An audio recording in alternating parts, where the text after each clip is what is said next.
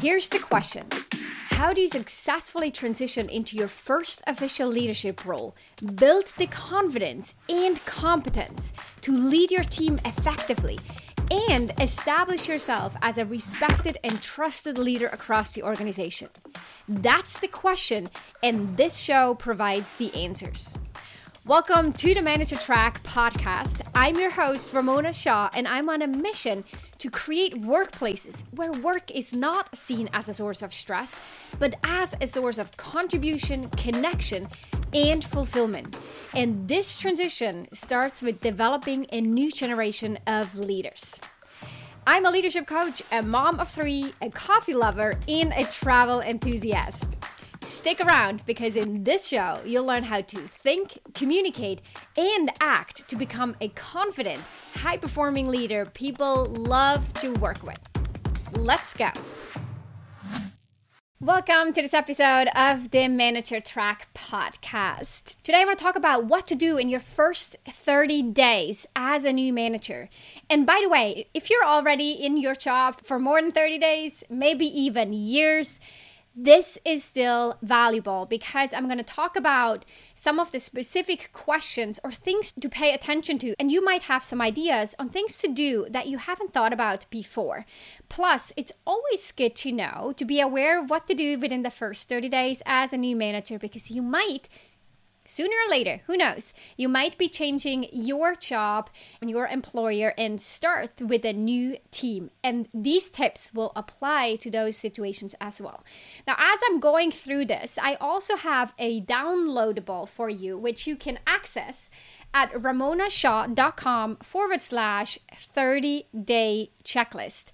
One word, 30-day checklist, no dashes in between. And that's how you can access the checklist that will go along with this episode. And of course, you find the link down in the show notes.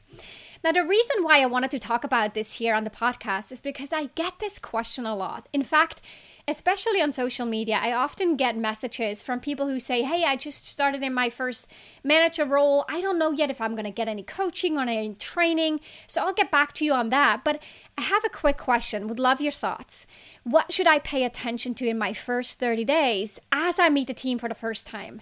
Now, this is a stressful moment if you think about it, right? If you're meeting your team members for the very first time, maybe you saw some in the interview process, but then it was a bit of a role reversal. They were kind of interviewing you, so they had a little bit more authority over you oftentimes, or at least it feels that way. And now you're stepping in and you are supposed to lead them. And with some of them, you might feel like this is going to be super easy. And then most people have like 1, 2, maybe 3 people on their radar that they're a little bit nervous about.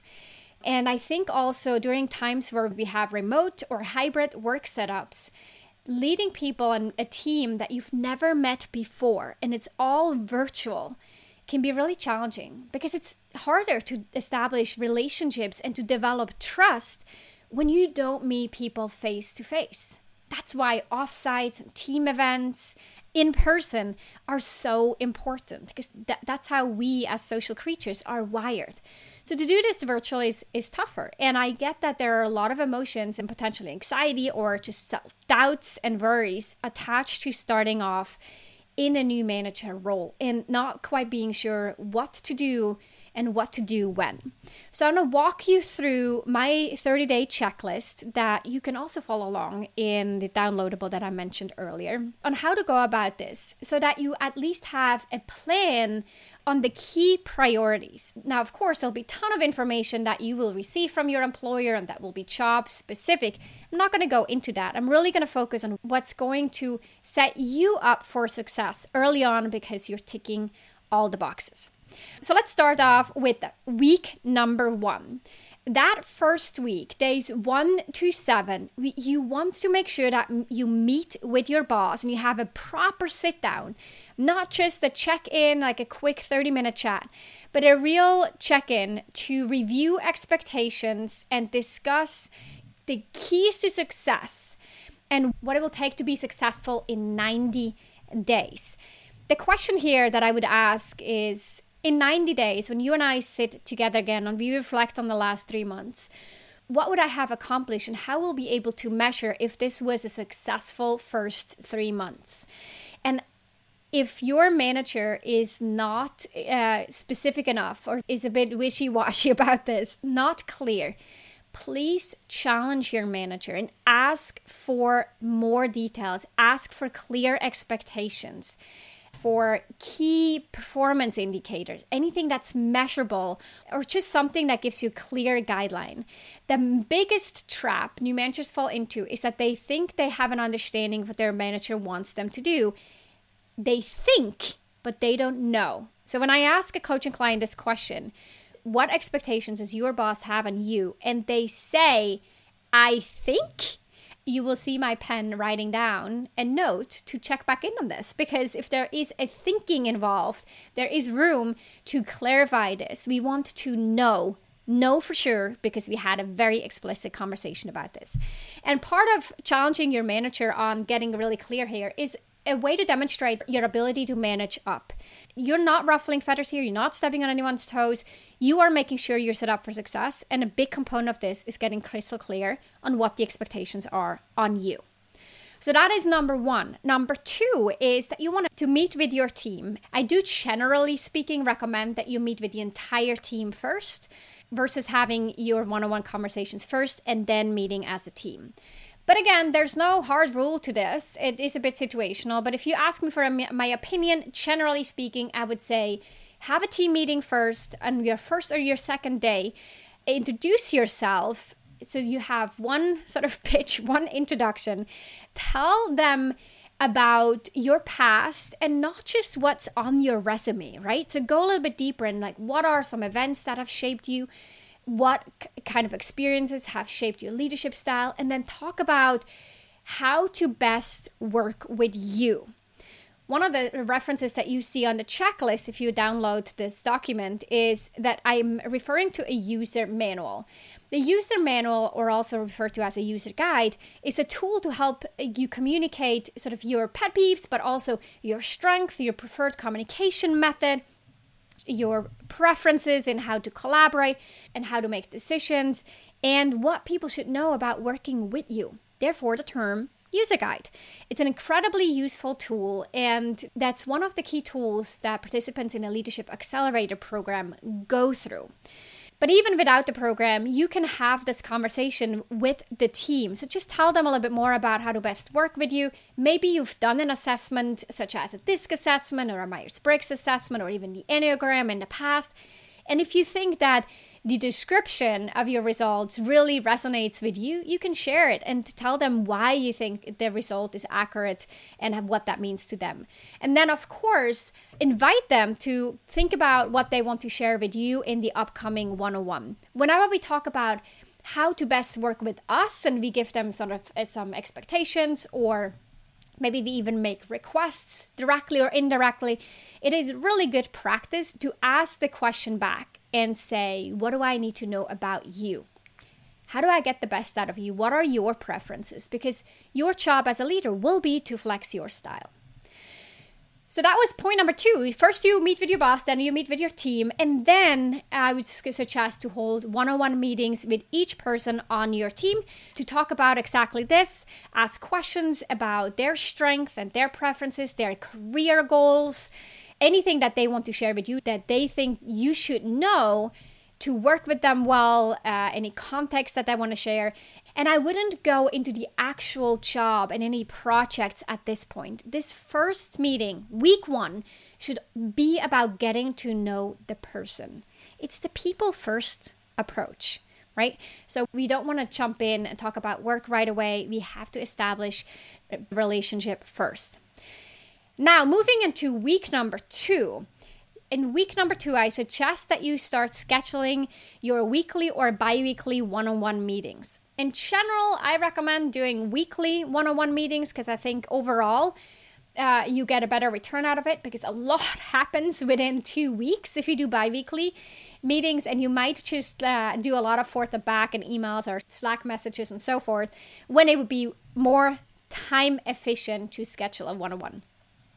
Those one-on-ones, I would recommend to do them between 25 minutes and 45 minutes each week, or then, if you prefer, every other week.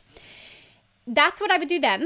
Let them know that you're scheduling those. In those invites, give them a bit of an agenda on what you're looking for to discuss in the meeting, what you're expecting from them. Remember, the one-on-one meeting is their meeting. They should do the talking. They should lead the meeting.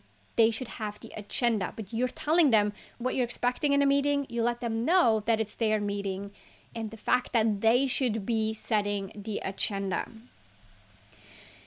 Next up is to meet with your peers. So in week number 2, and this may have already happened in week number 1, but in week number 2 is when I would invite you to think intentionally about the peers that you want to meet. These are your direct peers, anyone else who's reporting to the same manager. And then the second set of peers would be your boss's peers. You want to meet them too, and you want to ask questions such as, how does your team interact with us? What are you expecting of me? What's the context or history that I should be aware of? What would make it easier for us to keep collaborating? What are your goals? Where is your department headed? And so on. So be really interested. Try to learn as much as you can. And then the third suggestion that I have for you, week number 2, is to learn from your team. And this means to schedule either full day or half day sessions with each member of your team to better understand how they work, their job responsibilities, and review any possible obstacles or challenges that they're dealing with. And the reason why I say a half day or a full day is because as a new manager, you want to go a little bit deeper with them and really understand what they're doing and how they're working. So this is called shadowing. So shadowing would mean that you're kind of like a fly on the wall. And you could, for example, just be on Zoom and ask them to share their screen as they're going through a particular project, or they're preparing a deliverable, and to walk you through it. You could also just review any projects plans with them, ask questions, but spend a good amount of time together in order to dive deeper and be really present with each member of your team. If you never did this and you think, oh, this would actually be really valuable for me, it's totally doable to do this a year later, a half a year later. It will probably just be a little bit more challenging for you to free up the time to really sit there and watch them do things or talk through things as they're working. But it's never too late to really learn from your team and potentially shadow them. And shadowing is nothing shady. It's just a term that we use in the coaching world to observe people in action. So coaches sometimes shadow people in meetings or in conversations. And that concludes the key items for week number 2. So let me recap. Set up your one-on-ones, meet with peers, and learn from your team. Now we're moving into week number 3, and this is the week to foster relationships, to have casual conversations with stakeholders, with people that you'll be interacting with going forward, to learn what's important to them, what challenges have they faced in the past, where do they want to go in the future, and what is their working style, how to best interact with them, what expectations do they have on you, and so forth. Spend a good amount of time in your 3rd week building and nurturing new relationships. This is also the time where I would suggest to start forming an initial assessment. This could be to do a SWOT analysis, to write down some initial notes on what are the strengths of the team, the potential threats, the opportunities, and the weaknesses to consider. You could invite some team members to think this through with you or to start brainstorming. But it's all about assessing and data gathering, and it's not yet about defining a strategy or making suggestions or even making decisions. It'd be too early for that. But week 3 is a good time to start analyzing what is happening and be a bit structured about this, which is why I like doing a SWOT analysis. Good, and that concludes week number 3. Moving into week number 4. Week number 4 is a good time to establish team goals based on what you've learned so far. And I would suggest that you look at that initial SWOT analysis, you take any goals that have already been laid out before you started, see if there's any tweaks you want to make, any additions or changes, and then socialize a draft version of this with the team first. Get their inputs and then have a conversation with your boss about your draft goals first get her or his input on your goals as well before you actually finalize them and then sort of move into more concrete action as you transition into your second month. This is also a good time for you to decide on your priorities. So as you're setting the goals for the team, you will get more and more clear on what is it that you actually need to prioritize, and make sure that this is aligned still with the expectations that you have hopefully set with your boss in week 1. But you may expand on them based on the initial conversations that you had with peers and other stakeholders and team members, and all the things that you've learned about the company and the team over the course of the first 4 weeks. So let's do a quick recap. First week, you meet with your boss, then you meet with your team, and then you hold one-on-one meetings focused purely on relationships with each member of your team. The second week, you will start setting up your one-on-one meetings with each member on your team. You start meeting your peers and you learn from your team. Ideally, you can shadow them and you take a deeper dive into their actual work and their responsibilities. Week 3 is focusing on relationships, meeting other stakeholders that will influence your strategy, these relationships that will be key to nurture and foster over time. And you start making an initial assessment. Again, I recommend a SWOT analysis on where your team is at and what opportunities or threats are laying ahead. And then as you move into week 4, this is when you could start drafting and discussing your set of goals, which then also leads to defining your personal priorities for the months to come. Those are my suggestions for what to focus on in the first month. And like I said in the beginning, it's really, really critical to set the expectations with your boss and what she or he expects from you after 3 months. And I'm specifically saying 3 months because it will take about this long for you to wrap your head about everything that's happening in the company and the history and where the company's heading and where you're at with your team right now. It's a good practice to implement a 30-60-90 plan at this point, which basically lays out what are you going to focus on in the first 30 days, and other than your actual understanding of the business and the industry, in terms of what to do as a leader, that's what we just covered in this episode. And then as you move into month 2 is when you start spending more time on your priorities and the strategic plan. And then you start taking actions and maybe even make some key decisions as you move into month 3. A 30-60-90 plan is a great framework to set very clear expectations, but also be aligned on what to prioritize first, second, and third as you define those expectations with your manager early on. As you can tell, I mentioned the word expectations a million times in this podcast episode. And the reason is that this is the biggest pitfall that I see with new managers who are eager to get started, who want to dive in, who've been successful in the past, and they think they can wing it or figure it out, or think that they have a good understanding of what the expectations are, but never having actually talked about it, captured it in writing ideally, and made it really explicit, because that's what you want to measure your performance on 3 months down the road. So if there's one thing I want you to take away here is be crystal clear on the expectations on you, and then do the same for the people on your team. Make sure that they know exactly what you're expecting from them each month, each week potentially, or each quarter. Again, if you haven't already, grab the downloadable that goes along with this episode at ramonashaw.com/30-day checklist. All one word. Link should be in the show notes. That's it for today. I look forward to chatting with you again next week when we dive deeper into how to know if a new hire might not work out. I'll see you then. Talk soon. Bye-bye. If you love this show, then you love even more my free training for new managers.